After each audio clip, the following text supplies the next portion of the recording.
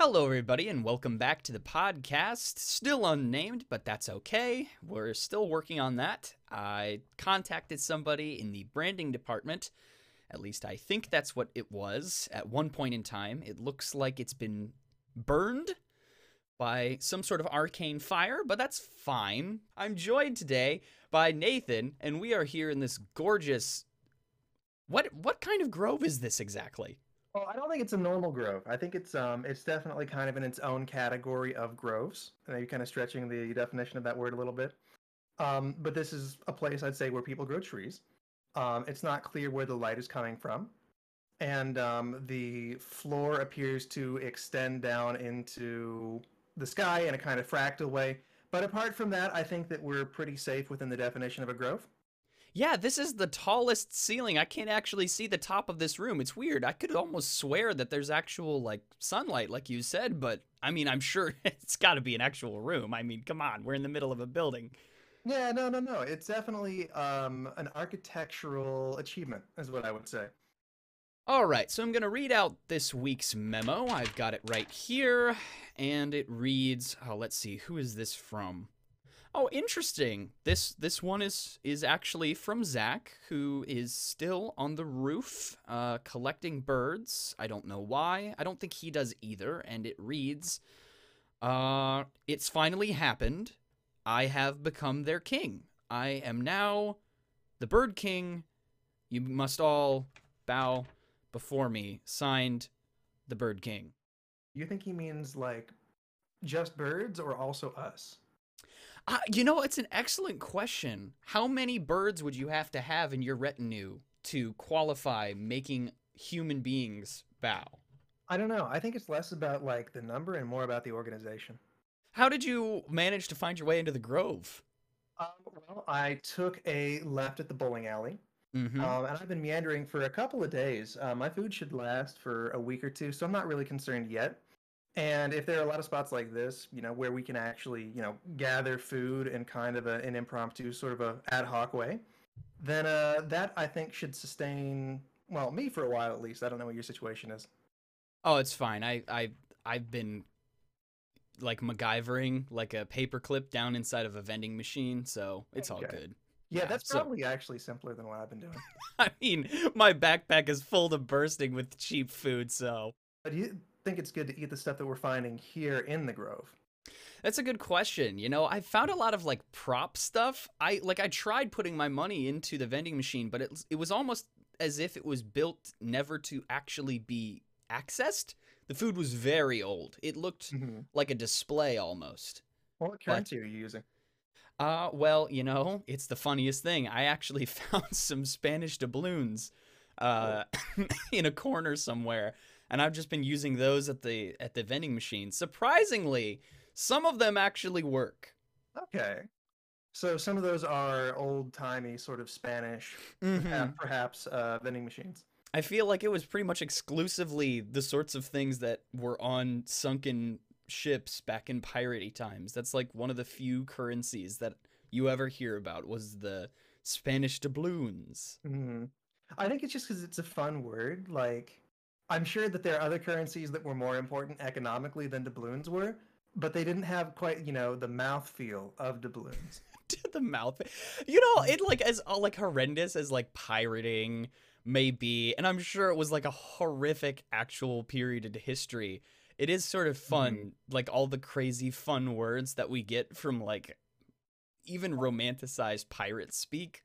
I think there's a lot of romance in old school sea travel. And I don't know, you ever read Horatio Hornblower or played or what was not Revenge, Return to the Obra Dinn or anything like that? No. So I think that anything that takes place on a pre-industrial ship, like a wooden ship that's supposed to travel at sea, is just so interesting. And it's the idea of being simultaneously out in the open and then in such a contained, finite space, Hmm. and of having these jobs that involve, being out in the open air, for weeks at a time and being, very close to the same group of people. I think that's very romantic, and I think there's a reason that like maybe not necessarily that reason, but I do think there's a reason that people talk about um, sailors developing this love for the sea and developing this love for sea travel in a way that like maybe isn't necessarily quite as prevalent anymore because I think that it's different now. And then also there's all the problems with our kind of most people who travel now by sea today are going to be in the Navy, and the U.S. Navy has a lot of problems with like putting people through sleep deprivation and things like that. So Right. then you And don't get so quite the same experience. I don't think I'd ever consciously considered the juxtaposition of being in like an enclosed space, so much so that you could get cabin fever. Hmm. Like, I've watched the documentary Muppet Treasure Island, so I know all about cabin fever. All right, Yeah, they no, sang a song about it. It's a yeah, no, four it's star. what's that called? Like an earworm? Yeah, yeah, it's an earworm for sure. But just the concept of like you are in a very small space surrounded by the same people and you are limited in that. But at the same time, you're also in a vast nothing. And Hmm. so it is this very odd pairing of like you are contained to this vessel in the middle of a vast open like Hmm. inhospitable area. I guess that's why space travel and space terms are also like I guess are used interchangeably and vice versa with like sea travel, like Hmm. sea and space. Like cuz it's kind of the same idea, right? When like space travel happened, it's like we're in this cramped very industrial machine and everything has been plotted out to save on weight and space and all that. Hmm. And it's almost And like while you're on board the vessel, your world is simpler. Your world is contained to a very limited number of variables and moving parts. right, because you But can't survive otherwise. I interrupted you, so please continue. No, it's exactly that. It would be like being confined to your house, like in the middle of a if you lived out in the country, but you Mhm. couldn't leave your house. Right. Like And then you add in the factors of exploration and adventure and discovery and making a ton of money potentially. Especially, if you're in a lower social class in a place where there's not a lot of upward social mobility, you know, this is a way to really set yourself up. And then interesting crew dynamics, I think, are part of it as well. Because you would have, the officers and midshipmen and so on. This is based on my very scholarly reading of Horatio Hornblower, who would be very much from the upper class and who would be sort of important people, and not only important, but people who were raised in a totally different culture from the people who were working the ship, who might be from a different country. They might be immigrants, and they would almost certainly be laborers. And so, in addition to the sort of normal cultural gap that you would have from people, between people from different countries, you have the cultural gap of people who were raised in, a pre industrial aristocrat class versus people who were raised in a pre industrial laborer class. And the level of the dynamics there, I think, are really interesting. hmm. And I think that, whenever you're in a closed situation like that, you develop very close relationships. The example that I'm thinking of is a dorm, where like A guy's you can dorm see is literally just a stinky boat on the ocean. it, there are parallels. And I'm really drawing from, a patchwork of different experiences to paint a picture of what this might be like in my head. Um, but it's like a dorm where you got a couple of people and you are too close to those people, and it's simultaneously really annoying. And it's a way that you develop a bond that's actually pretty unique in terms of its depth and its closeness. Hmm. Um, so, not necessarily a relationship that's always strictly positive, but a relationship that's kind of like uniquely intimate. I mean, it's Um, real. Like it's not yeah. a theoretical relationship. Because I've heard this a lot with people who come back from school, from college, let's say, Mhm. and they will complain ad nauseum about their dorm experiences and some of the ridiculousness that they put up with, and yet they talk about it Uh, so fondly, and they're like, It's "Oh, I miss it so so much." exactly, and it's simultaneously like a halcyon kind of experience and a huge pain in the ass. I've got a friend who actually was in the Navy for a while, and it's a shame because he did talk a lot about how sometimes um, exploitative and sort of indifferent to the physical needs of the sailors the Navy could be.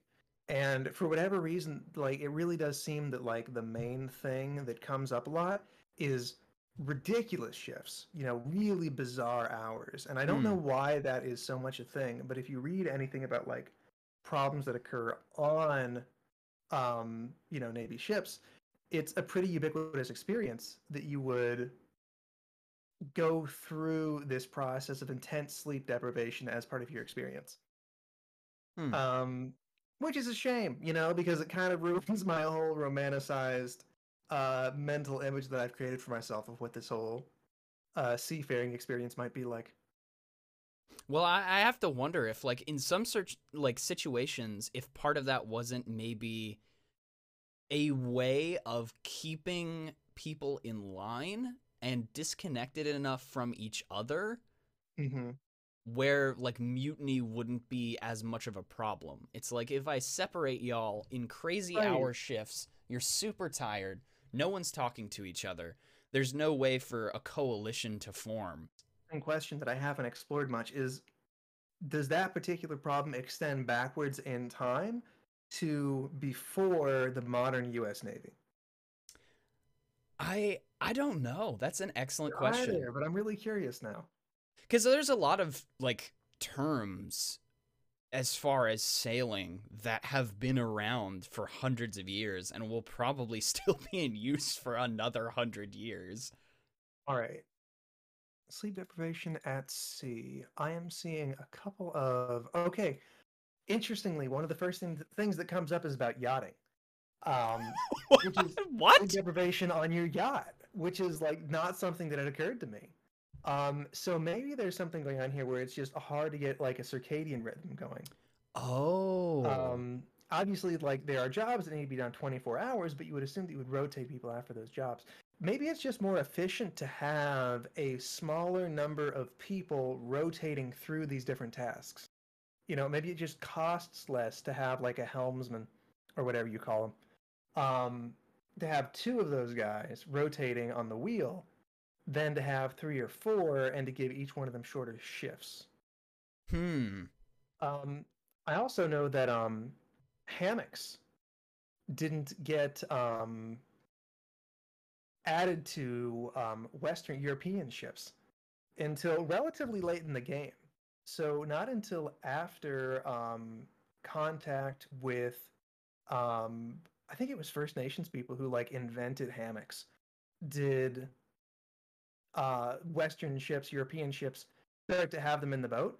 And before that, you just left them on the ground. You were just like on a pile. Oh my gosh, that's horrible. Yeah, which seems like the worst possible experience. Like it immediately transforms my kind of like idyllic, like slightly fantastical image of what this is all like to just a nightmare. I mean, If you'd you're just be like, sliding around on a nasty, wet floor with a bunch yeah, of other people trying to just sleep.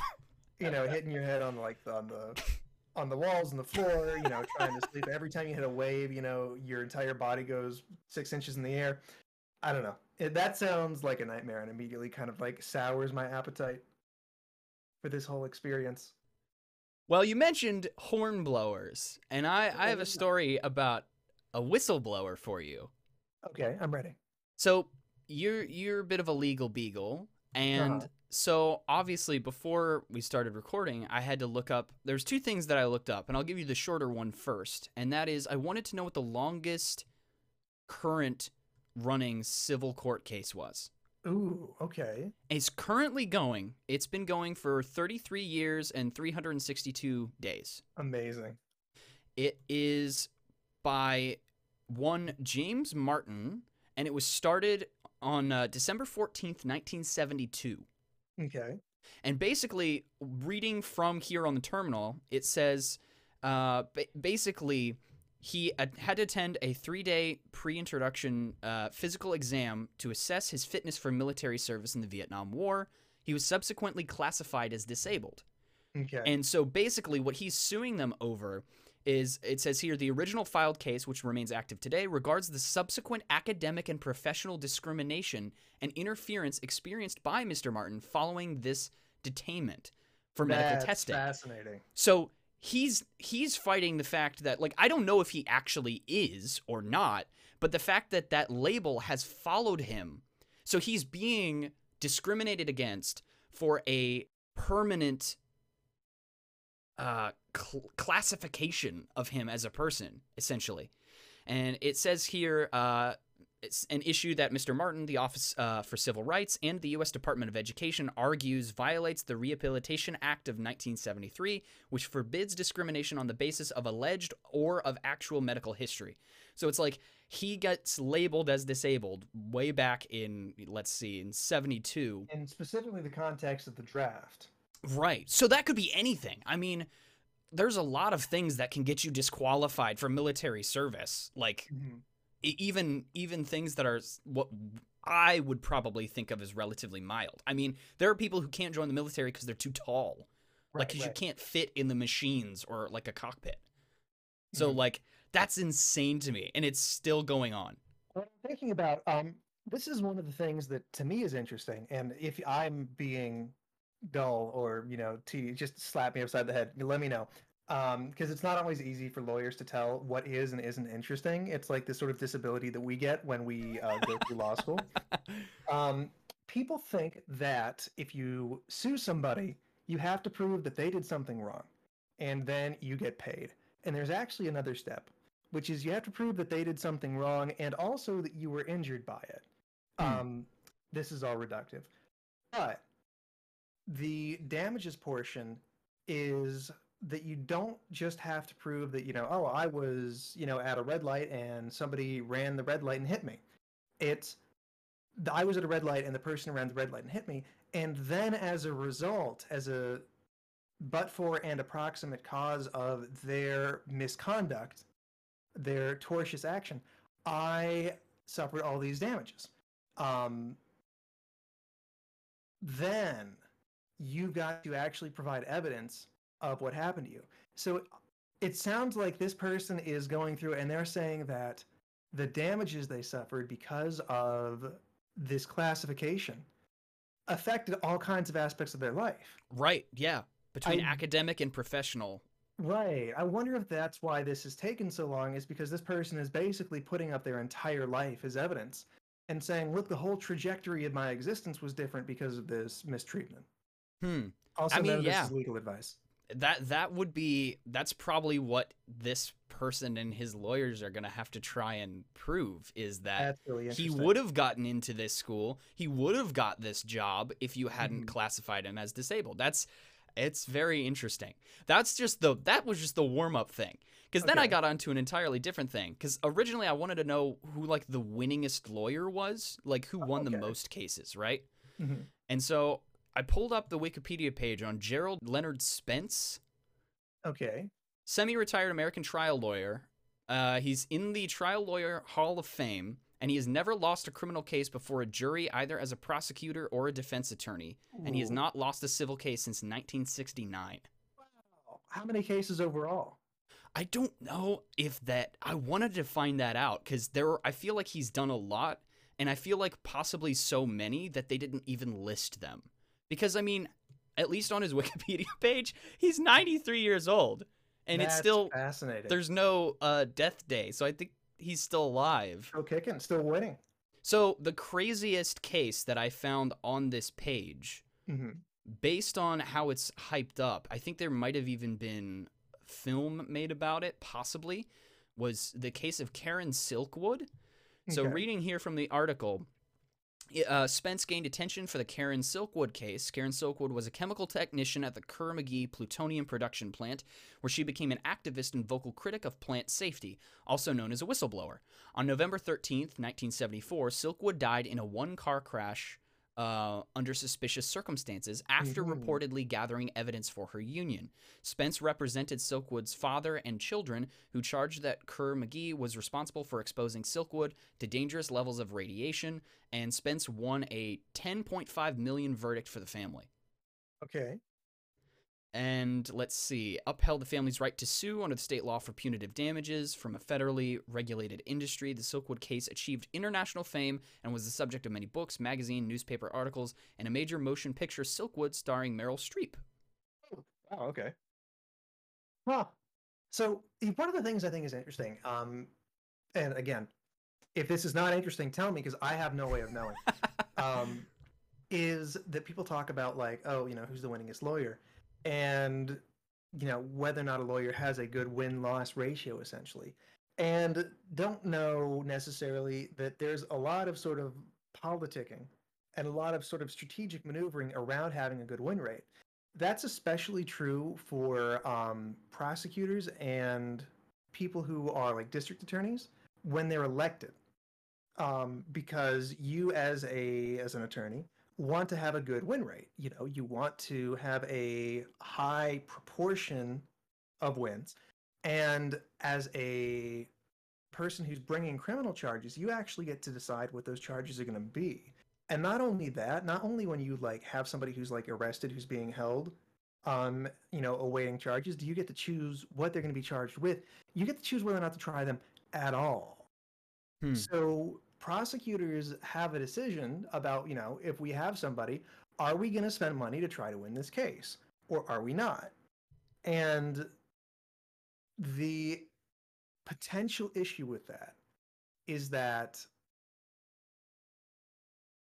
you have to present your case history essentially as an argument for re-electing you, or maybe electing you to be a judge or some other kind of, higher position, and say, look how many cases I won. And that affects your decision making when you're making choices about what to charge people with and whether to charge people. You mean to see a person and their circumstance as another hash mark on the board, like exactly, to part of your score essentially. And say that you've got two people who are both being held for drug possession or like sales, right? Not like trafficking, but like something that's a little bit lighter on the scale of severity. You would have to make a decision if one of those people can afford to have their own private defense attorney, and one of them is going to have to go with the public attorney who has a million cases and too many not cases. Have a lot of time, to devote to that particular case. You got a little bit of an ethical dilemma, which is, am I going to go harder after this guy who doesn't have connections because I can get a plea deal out of him? I'm more likely to win if I do prosecute. If I do prosecute him, I'm more likely to get that win rate percentage that I'm presenting as part of my CV and the argument that I should get elected. I'm presenting that as part of my argument. It's almost like Savannah, like Law of the Jungle, where it's like, or Natural Selection, where a lioness picks off a zebra with a limp. But it's like for humans, it's like you do bring into that moral dilemma. It's like, right. Yes, this is a slam dunk, but it would be so difficult because it's like the reason why this works is because this person is in a bad position where like there's no possible way for them to win. Yep. And it quickly becomes kind of a class thing, because it's a question of, are you going to focus on cases that you think you can win? And those cases are probably going to be predominantly poor people who can't get a private attorney who's going to be able to devote more time and attention to their case. So this is all pretty gloomy.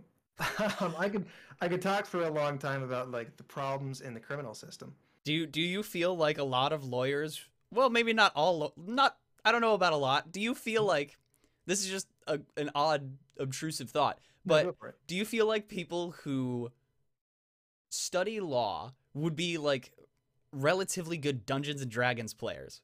Because I was just thinking about this, because there is an artistry to lawyering, right? About how you say things and how you frame things, but you also have to have the book knowledge, right? So like if you got a really good lawyer, you could make one heck of a dungeon master, because it's like those are the two things that you need to play D&D. It's like you need to understand the rules of the game. There are certain things you don't mess with, things that you have to follow the rules on. However, how you enforce them or how you word things. That's the artistic side of things.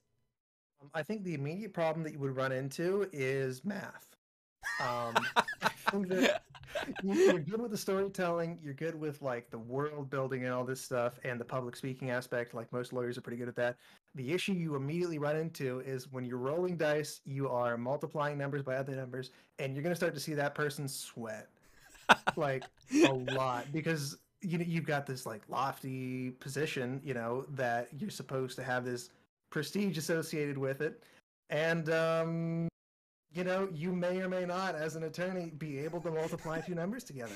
Well, We my big have- thing is like I'm just imagining like I've been a dungeon master before, and my nightmare then I have a new like worst player vision. So for a DM, for me personally, the worst possible character combination that someone can show up to play is a tiefling bard, Okay. because it is a race in the game that is insanely charismatic, obscenely so. They can get their way whatever they want. They can make your NPCs do anything because they will have such high charisma rolls. But then you add bard on top of it, which its entire thing is about charming people and about like a getting them charisma on your side. right? It's the worst combination. So imagining a professional lawyer playing a tiefling bard is now the worst possible thing. Because- You're assigning lawyers a lot of charisma. Well, Um, not necessarily charisma, but being able to make an argument for something. Because I see where you're a coming. lot of times DMs will permit certain things if players can actually couch it and give a reason for what they're doing or why. Because, and this isn't every dungeon master, I think the better dungeon masters do this, which is, it's the rule of cool. It's like, sure, I'll let you do this if you can give me a reason why your character would do it. Does your character have the supplies on them to do X, Y, or Z? Can you give me a story reason why I should let this fly?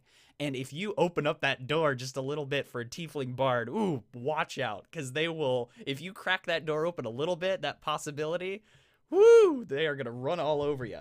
I guess in the past, I've thought that like a lawyer would map most closely onto like a wizard or like a sort of like esoteric spellcaster. But I think that like for trial lawyers, a bard might be more accurate.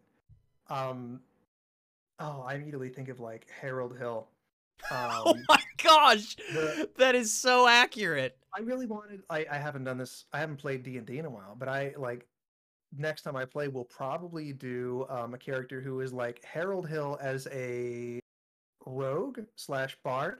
Oh my, I mean, you Um, literally just described Harold Hill. Yeah, Anyways, exactly. he is literally those two things. He's charismatic. He can convince people to do stuff. He's got this like sort of implied dexterity. All these traits. Right, sneaky kind of a person, just in terms of like what his his character is. So I think that could work. I think that one of the issues that I run into is that like I'm not as interested in the combat part of D&D. Mm-hmm. And I think that usually, for most people who are doing like a standard sort of campaign and they're doing 5e, the combat drags a little bit for me. It tends to like usually be pretty predetermined in terms of outcomes because the DM doesn't want to kill the party. They're like, oh, hey, you got owned. Sorry. And there's not that much opportunity to really pose a threat to the party without seriously inconveniencing them in the story, and there's not as much opportunity for storytelling during combat. Characters who can't fight, who get just bulldozed during that section of the game. Yeah, that's why you got to protect your. my dungeon master calls them squishies. Mm-hmm. Those are your spellcasters. It's like the people who, if your tanks are down and they're about to get hit, you're in trouble. It's gonna be bad. I mean, balancing combat, making it interesting. And I think a lot of it has to do with the players, honestly, as far as how combat flows and how much character stuff can happen during combat. I feel like a lot of players disconnect the role-playing aspect of the game from the combat part, where the combat, like you said, sort of becomes a tedious chore to get you to the more juicy, interesting character drama or overall plot. But the best parties that I've ever been involved in are actively, like, during combat, stay in character. It's like if I'm doing this thing, I'm gonna yell my character's catchphrase or say watch this or hey catch or like try and character would make. right, tries to remember that the other characters are also there and make it less about just your character fighting these NPCs. You kind of have to have an understanding a little bit with the dungeon master, because it's like if the combat is balanced in such a way as to make it a real challenge, then as a player you kind of want to be min-maxing and you kind of want to be making choices based on what's going to produce the best numerical outcome, versus if you have a challenge that's a little bit more kind of like surmountable, you've got more room to role play. For a good long while, I didn't know about the difficulty scale rating for enemies. So I didn't even look at that. I didn't know that existed. So like it actually tells you, hey, if your players are this level, any of the creatures on this list will pose them a balanced challenge where there are enough abilities that will inconvenience them to make it interesting without making it a TPK. Like it's very helpful. But I didn't know about that. So what I would do is I would have a lot of homebrew stuff where it's like, well, I have these stats for a skeleton. They're storming this ruin, and if they're doing really well, I'm just going to throw more skeletons at them. Like I would sort of balance it live while things were going on and say, oh, I got to make these guys a little bit beefier. Okay, the next one you see is big. Is stronger than the other ones. Like I would just improv stuff on the fly because like I said, I didn't know about the difficulty rating scale. So I would... What is a skeleton beefy? I'm being pedantic. He's big boned. He's big boned. Okay, I'm with you. He's got thick bones. But it's a bone titan. You know, like I would just sort of, I had to do that for a couple boss fights too, where I was like, wow, these players are just wailing away on this boss. Oh, I guess he's going to regenerate somehow, but I actually have to make it make sense for the story.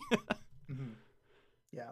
And I think that it's like, it's also partially where you kind of like have to understand that what you're doing in D&D isn't just like, you know, recreating a movie or a video game, that it's not supposed to be like mechanically a challenge, and the fun isn't in sitting down and crunching numbers. Thankfully for me, and figuring out what's going to produce like the highest attack stat. The fun is in telling a story with your friends. Right. Yes, exactly. And I mean, it's very interesting. And I'm sure that there have been studies and there will be studies probably years down the line about like the benefits of playing games like Dungeons and Dragons. Mm-hmm. In much the same way that there was a lot of suspicion surrounding video games. It's hilarious to me that like there was this moral panic about video games for the longest time, for decades, where they were like, video games are like killing people, like it's the worst thing for you. And then they found out, oh no, video games are like pretty good for you. Like yeah, it's like it is good for your brain health.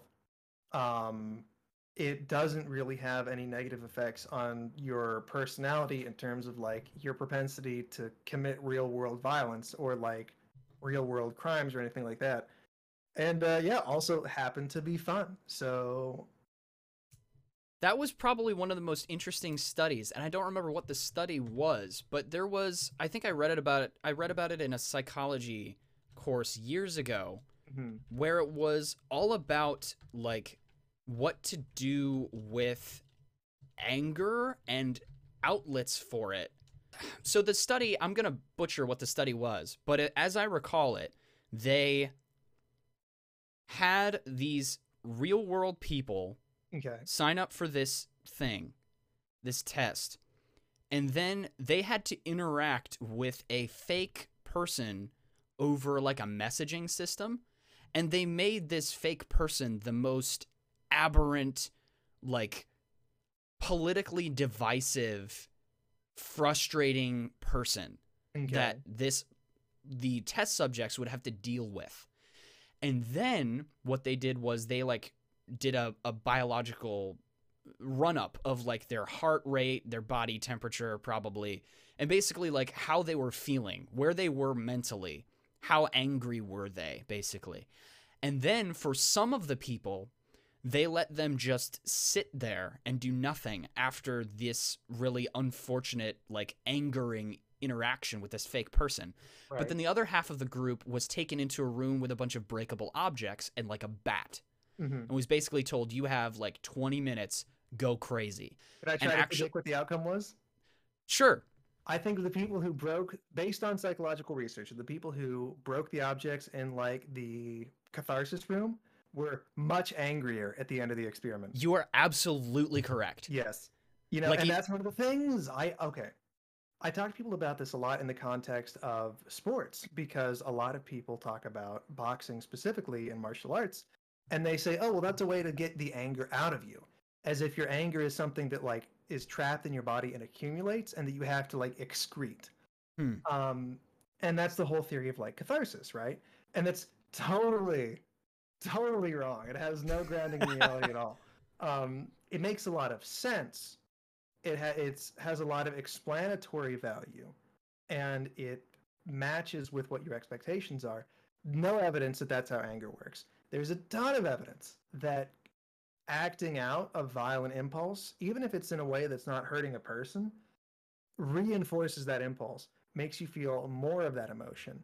That Mhm. like, you know, if somebody is giving you a hard time and you like really let them know what you think of them, you'll feel so much worse Yeah, because now afterwards. you're living in the aftermath of that. Than if you said nothing. So it's like this idea that negative feelings are something you have to get out of your body is wrong.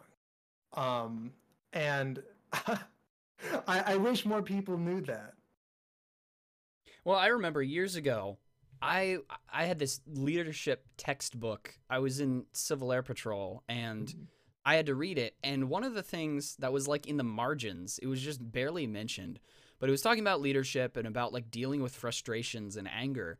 And one of the things that it said in the book was, if you're ever like super angry about something and frustrated, go on a run, Yep.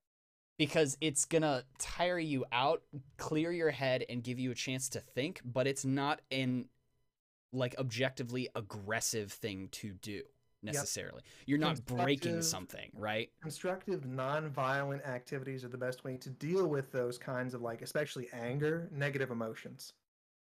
Yeah. And honestly, I would just say, I don't know if there's a division really, cuz you talked about like your thoughts on anger building up inside someone, right? Hmm.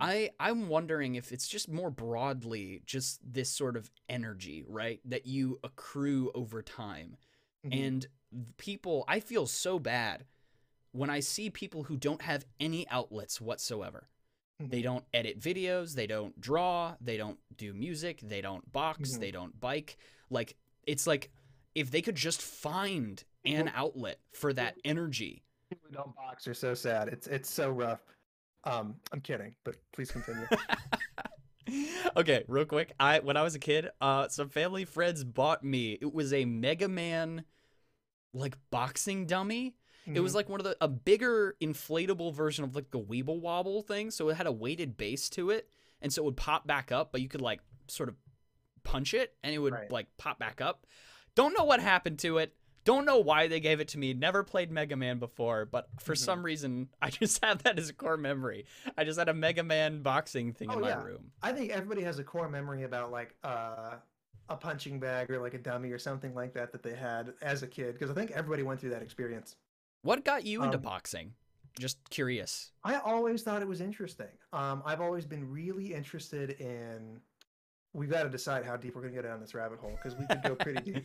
Um, but I've always been really interested in competition, in any practice where it's adversarial and where the point is that you have to beat somebody else and outperform somebody else, and where understanding the other person's strategy is part of formulating your strategy. Hmm. And I think that martial arts are the sport, or the the family of sports, where it's most important that you understand what your opponent is going to try to do. Um, it's also really good exercise. Um, but I think the main thing is that kind of like strategic depth that really is compelling for me. Hmm. But I want to clarify when we're talking about like the whole anger and the catharsis thing. I don't think that it's impossible for somebody to use boxing or martial arts generally to process or deal with negative emotions like you're Mm-hmm. talking about with Or running. stress. Yeah, I think that it's like any kind of exercise that you're getting involved in is a way to manage stress and manage your emotions. And I think that like any discipline that involves studying a form and trying to replicate it can do the same thing. But I think that the issue is when people are um, channeling aggression in a way that's aggressive. You Hmm. know, when people are channeling their aggression into an activity that makes them angry, that makes them feel aggressive feelings, I think that that's where you kind of reinforce those feelings rather than releasing them or distracting yourself from them. Or, like you were talking about, taking your energy and putting it into something that's not destructive. I want to give it a try one of these days. You should. I've never actually tried it. I think Oh, eons ago we had a bag hanging in our garage.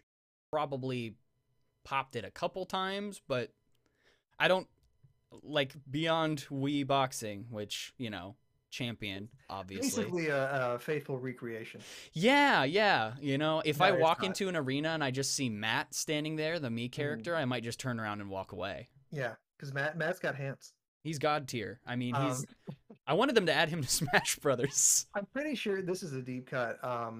But the Wii boxing trainer who like walks you through the tutorial, I'm like 80% sure is Marvelous Marvin Hagler of Like the Night Cave voice fame. or No, I think it's based on like his likeness. I think it's oh, um but I can't prove that. the guy who Speaking of holds famous up the figures, pads, right? yeah. That's Speaking Matt. of Yeah, he's okay. he's a meme at this point.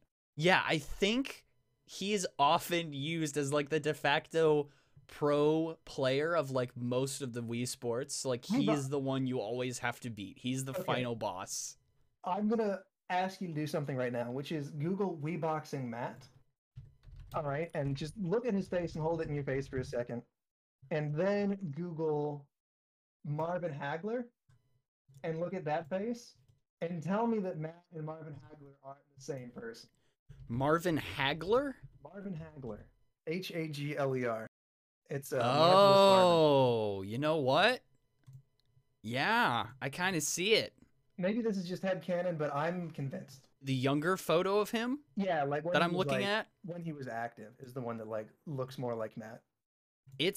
yeah, that's pretty interesting. I mean, good old Nintendo and their boxing games and physical comparisons.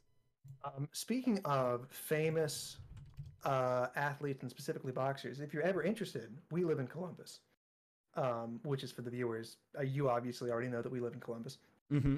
Um, in Columbus is a gym run by Buster Douglas, who in 1991, 1992 beat Mike Tyson, was a 42 to 1 underdog, and ended Mike Tyson's winning streak. Oh And yeah. yeah, now he runs a boxing gym in Columbus. It's like it's super cheap because it's like a community boxing center or community gym. The membership's like $15 a month, and you can go in and yeah, Buster Douglas will like hold pads for you and like teach you some basics. I think boxing is probably I think old school boxing is different. Like Okay, not just the personalities, but also like I don't know. I don't It's weird how approachable some of these old school boxers are, you well, I know? also didn't know as much about CTE, so that's a factor in the like at least in the competitive world. What's But when you say CTE? approachable, oh, it's the disease that you get when you repeatedly get punched in the face. Oh, the Rocky disease. Yeah, Okay. exactly. It's what makes you sound Gotcha. like Rocky. Yeah. Well, I Um, mean, just like the idea that you can walk in off the street into someone's boxing business, oh yeah. like someone who used to be like televised, someone Hmm. who like modern day boxers have like bodyguards and like Hmm. limos and like you're not getting within 10 feet of these people. But And like weirdly, there's much less money in the sport now. As the celebrity of boxers has changed, and you know, like you're saying, now they have more bodyguards, they're not as accessible, and so on and so forth. The sport doesn't make as much as it used to. It's not as popular. Do you think it's just like an oversaturation of like people who don't really have a persona or like Um, image or character to them, or I think a lot of it has to do with just the way the public feels about sports. hmm, And I think that like I don't know what's happened with football viewership in recent years, but I know there's been more controversy about football and about the fact that football, hurts the players. yes, Well, I think the persona thing could be a part of it. I think that some of that has to do with the way that it's marketed, and some of it is just like Muhammad Ali was really charismatic. Sugar Ray Leonard was really charismatic, and there's just not that many athletes who also have broadcast skills that good. right. And so it's hard to build up it's easy. It's super easy to take like Mike Tyson or Sugar Ray Leonard or Muhammad Ali and build a character and make them popular and make them famous. It's not that easy to take just a regular person, who happens to be an athlete. And I think that we haven't had that many people in recent years who are that way. Well, then Um, also you think about like all the like the promotional stuff for like MMA where they hype it up mhm. and you'll have to watch like 3 fights before the main event and then the actual fight is like 10 seconds. Yeah, that does happen. That's, I think Conor McGregor was the most um, famous recent mixed martial artist who was kind of in that same general vein is those old school boxers who were really famous who had like a character around them. Yeah, he definitely Um, had a presence. Like, yeah, and one of the cool things about Conor McGregor is that he's not physically imposing. He's a karateka or whatever you call somebody who practices karate. um, which is not like considered the best base for MMA, and which is not that like imposing a sport compared to like boxing or wrestling. And he himself is like a small guy. He like has not like hyper masculine features, um, and he just kind of seems like a regular dude. But he's going out there, and his karate is so good, his striking is so good that he's just able to win all these fights in 10 or 15 seconds, like you're talking about. And I think that's like kind of the fantasy of martial arts in a way, is that, well, you can be a medium-sized dude who's not like a professional athlete, but you have like the secret sauce and all of these special moves basically, and you can take a regular person out. I think that like that's the fantasy that Conor McGregor spoke to when he was in the UFC and when he was really, really good. I guess he's still in the UFC, but back when he was really good. oh, I just thought of something crazy I haven't thought about in forever. Have you heard about crows? It's either crows or I know ravens and their about crows. facial recognition. Oh yeah, I have heard about this. That they recognize, but they hold grudges, right? So they did a study, I don't know how many years ago, where they had a guy put on this mask of like another human face and he walked through this park and he started harassing the birds, throwing stuff at them, raising his voice, waving his arms, walks to Hmm. the opposite end of the park, takes the mask off, walks back the opposite direction across the park. He either Hmm. walked back the same direction or looped back around and walked the same path for continuity's sake. But he walks back through with his own face. No reaction from the birds. Just Okay. minds his own business, keeps going. Puts the mask of the face back on, tries to walk through the park, and they started like attacking him. So I am reading two kinds of articles. I typed crows and face recognition and ravens and face recognition. And it looks like they did a study where they found that crows were very adept at recognizing human faces. And then specifically that crows, it's saying they did a study where the crows recognized people who had frightened them. And then the ravens held grudges against people who had cheated them. So What? it looks like What? their studies were a little different. Specifically for the ravens, it was talking about like a raven getting involved in like an exchange with like a partner, and they had like a fair partner and an unfair partner. And the fair partner gives the raven cheese, and then the unfair partner gives them like something they don't like as much. Hmm. And the raven can tell, based on like just recognizing faces, which one is the person who will, engage with them in like a fair trade, and which is the one who will try to cheat them. When I'm watching movies, I I I have pretty okay face recall. Okay. Like voices, I'm secondary too, but that's mostly from watching cartoons where if I'm recognizing someone by their voice, it's probably because they are a voice actor. If it's not a voice actor, I'm probably not going to recognize it as easily. Okay. But I have pretty good face recall when we're watching movies, and it'll drive me crazy because the entire time my brain is just like searching back through my mental files. Like, where have I seen this person before? Like, it's not even like I know what genre or when I saw it, like what era the movie's from. Sometimes I've recognized someone as an old actor, and then I realize that, oh my gosh, I saw them in a movie from the 70s. Like, stuff like that. It'll drive me crazy when I'm trying to watch movies. I get so distracted. I'm like, I know I've seen this person's face before. Have you ever heard about Chuck Close? I don't think so. So Chuck Close is a pointillist portrait artist who has face blindness. Oh, okay.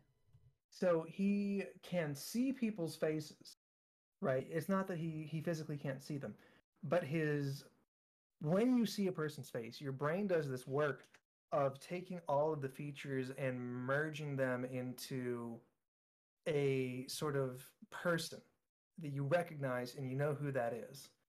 And Chuck Close's brain and other people who have the same condition don't do that, so they can see the features of the person, but they can't piece it together, and they can only like recognize a person they're looking at by context clues.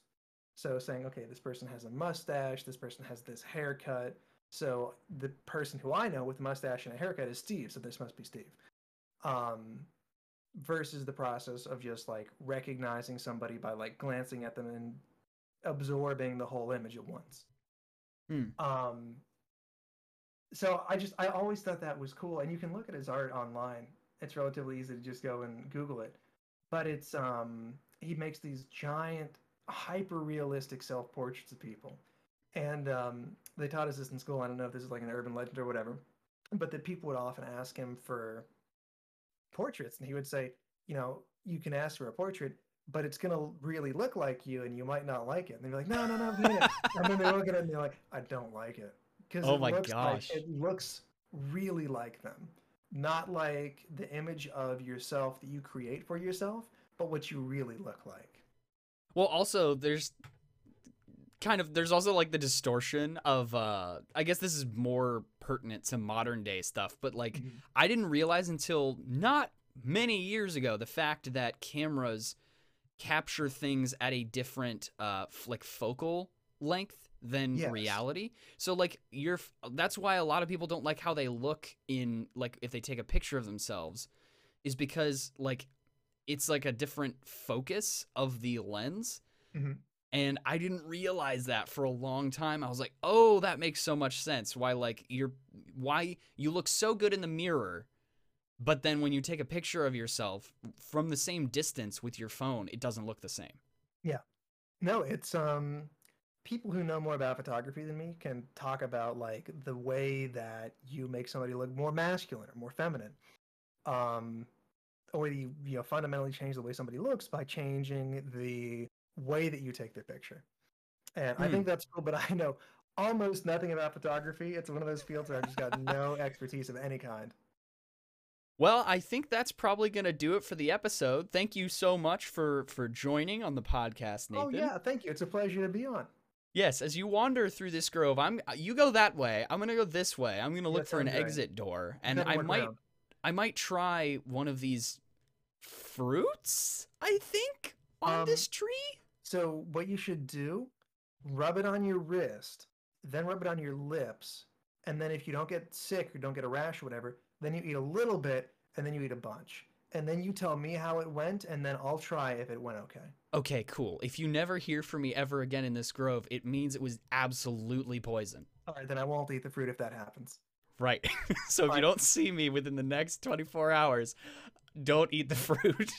All right. Thank you, Max, so much for having me on and for agreeing to be the fruit guinea pig for us. Absolutely. If you find the exit, no, though, seriously, if you find the exit, I will you let you know. make sure to tell me, but don't tell corporate. Awesome, and that's gonna do it for this episode. So thank you guys so much for hanging out, and I will see you guys later.